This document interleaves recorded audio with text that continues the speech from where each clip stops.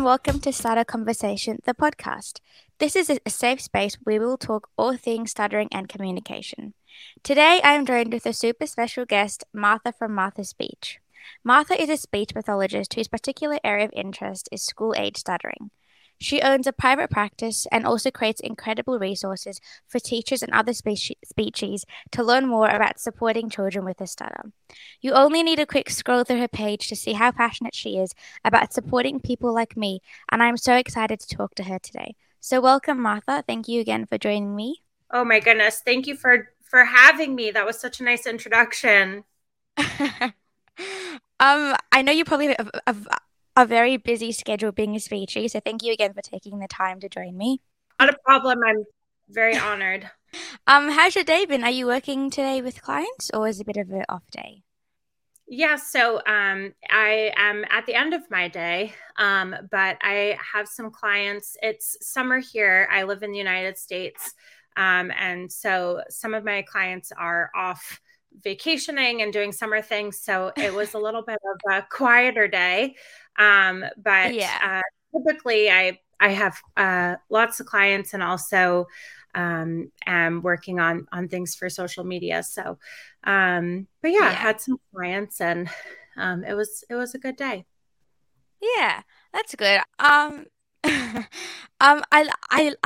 I like to start my podcast off with a little bit of an intro, to get to know my guests with three icebreaker style questions. Um, so what are three items that you can't live without? Oh gosh. Three items I can't live without. They're going to be silly. Well, obviously I can't live without my family and that kind of Yeah. stuff, but I assume that's not very exciting. I am obsessed with I don't know what you call it in Australia, but here we would call it like seltzer or sparkling water. Oh, Do you yes, have? yeah. Yeah. Yes, yeah. What else can I not live without? Um, I also another drink. For some reason, I can only think of beverages. I guess I also can't live without chai lattes. I'm not a coffee drinker, so that's what gets me through. Yeah. Um, and oh gosh, I don't know. I love music. I love the Okay, yeah. outdoors. Um, it's hard to think of a third one. Yeah, on this spot it might be a little bit difficult. Um, so who are your favorite Disney characters and why? Or your favorite Disney character, I should say. Oh gosh, Disney characters. Um, I was really into Disney growing up. Yeah. But I think my favorite Disney character is probably Elsa, because she Okay. was kind of like she didn't need a prince to save her. She's doing her own thing. Yeah. And I just think she's very cool. I'm trying to think who else. I don't know. That might be that might be what I go with. I like that one. That's good. I'm kind of throwing Okay. you off into the deep end a little bit, so. No, it's good. It's good. You're getting me thinking. And if you could have any superpower, what would it be and why? Oh, any superpower. Um, I think probably I'd like to be able to travel. Like like think of a place and be there. I really don't like Yeah. flying, so that would make life a lot easier. But I like when I get there. So I Yeah. think Yeah. that's what I would do. What would you do? Yeah, that's cool. I also don't like what would I do? I don't know. I've been thinking about this and I'm like I'm not actually sure. Like maybe like teleportation. I feel like that'd be pretty Yeah. cool just to Mhm. like move like in places. Yeah. And I also hate flying as well, so that would make Yeah. sense. Yeah. That I could live without flying. So Yeah, yeah. I guess today's podcast is going to be a little bit different, because it's not going to be so about your stuttering journey, but more as your speech pathology journey and what kind of drew you into speech pathology? well, I actually started out as a teacher. Okay. I taught fourth grade and realized that speech pathology was really cool. Yeah. That I liked the idea of working, I've always been interested in working with kids. I haven't Yeah. worked much with adults. Yeah. But I thought that helping people to say what they want to say sounded amazing. And I Yeah. liked the idea of connecting with someone one-on-one. You don't Yeah. really get to do that as a teacher. Yeah. So I Yeah. decided to go back to school and study to be a speech pathologist. So I'm a career changer. I haven't been doing it as long as everybody else, but I love it. It's been such a good change. Yeah. Wow, it's quite different from teaching, like you said. It's very like um personal, I think. Um um yeah. So you mentioned that you wanted like you uh worked with children. So I guess my question would be what kind of sparked your interest in working with children, then I guess working with adults, and then also your spark for working with children who stutter. Mm. I've just always been interested in working with children. My first job was teaching sailing to kids, and I've just Oh always wow, okay. thought that I've just always thought that kids were really fun. Yeah, So that's always just been a no brainer. No matter what job I've had, it's pretty much been with kids.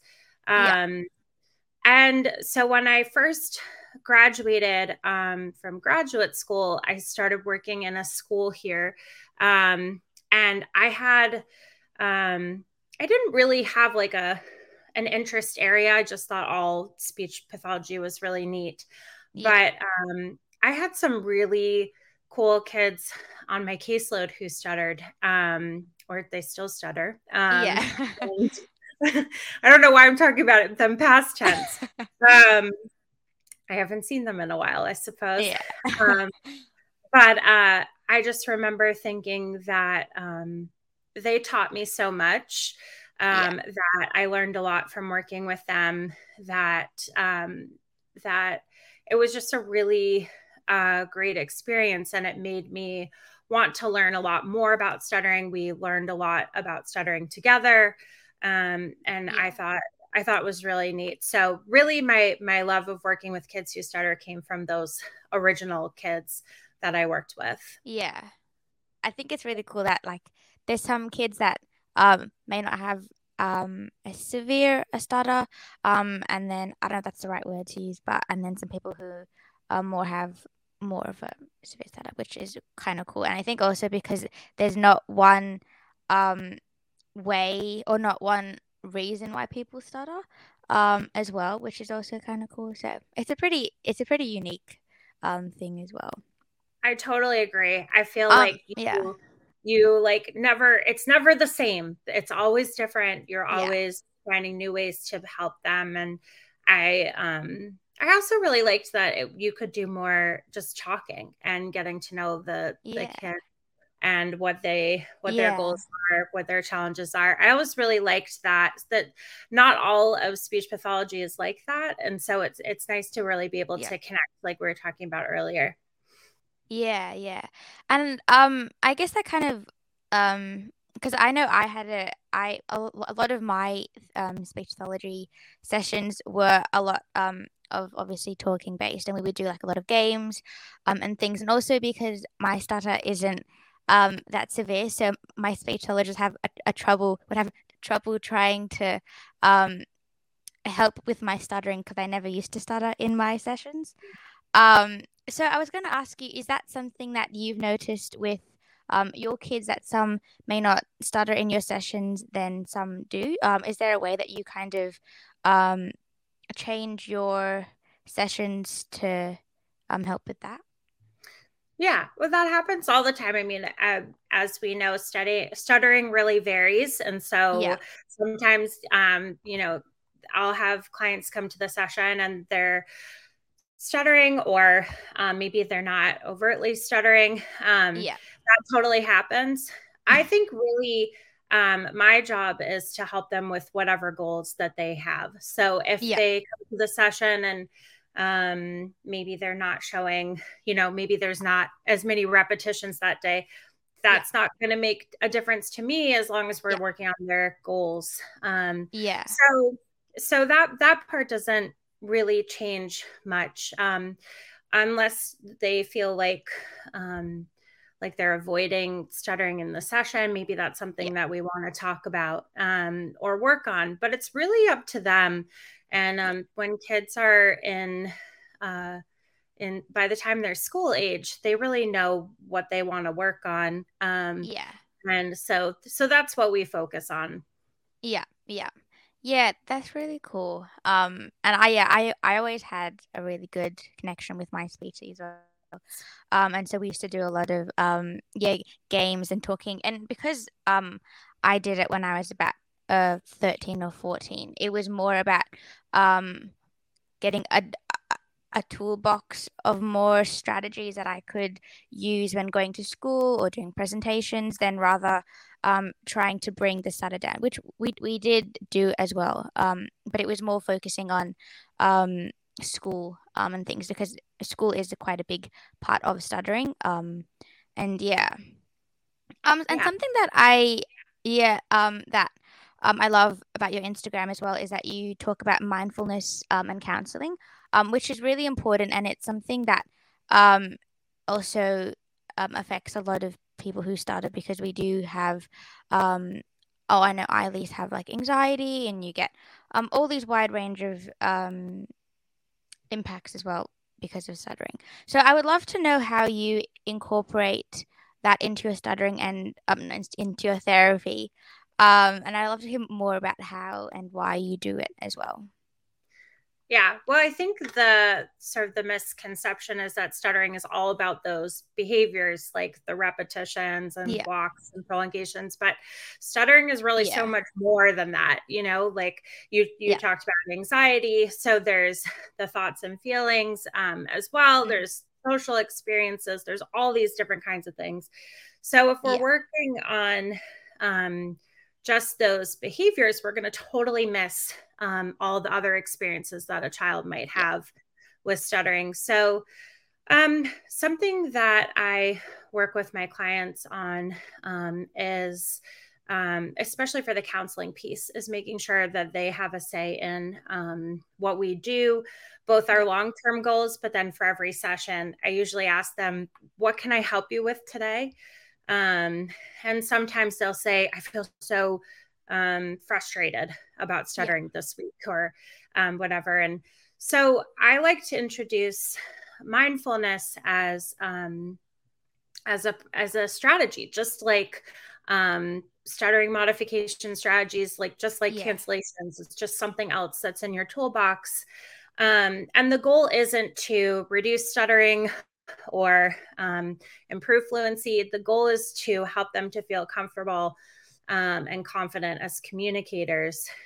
yeah, And so sometimes we'll start a session with, they can pick a mindfulness activity. Maybe it's like some meditation, maybe it's some yeah, breathing, maybe we'll pick one at the end, but trying to build in some of that. It's kind of like regulating, like helping your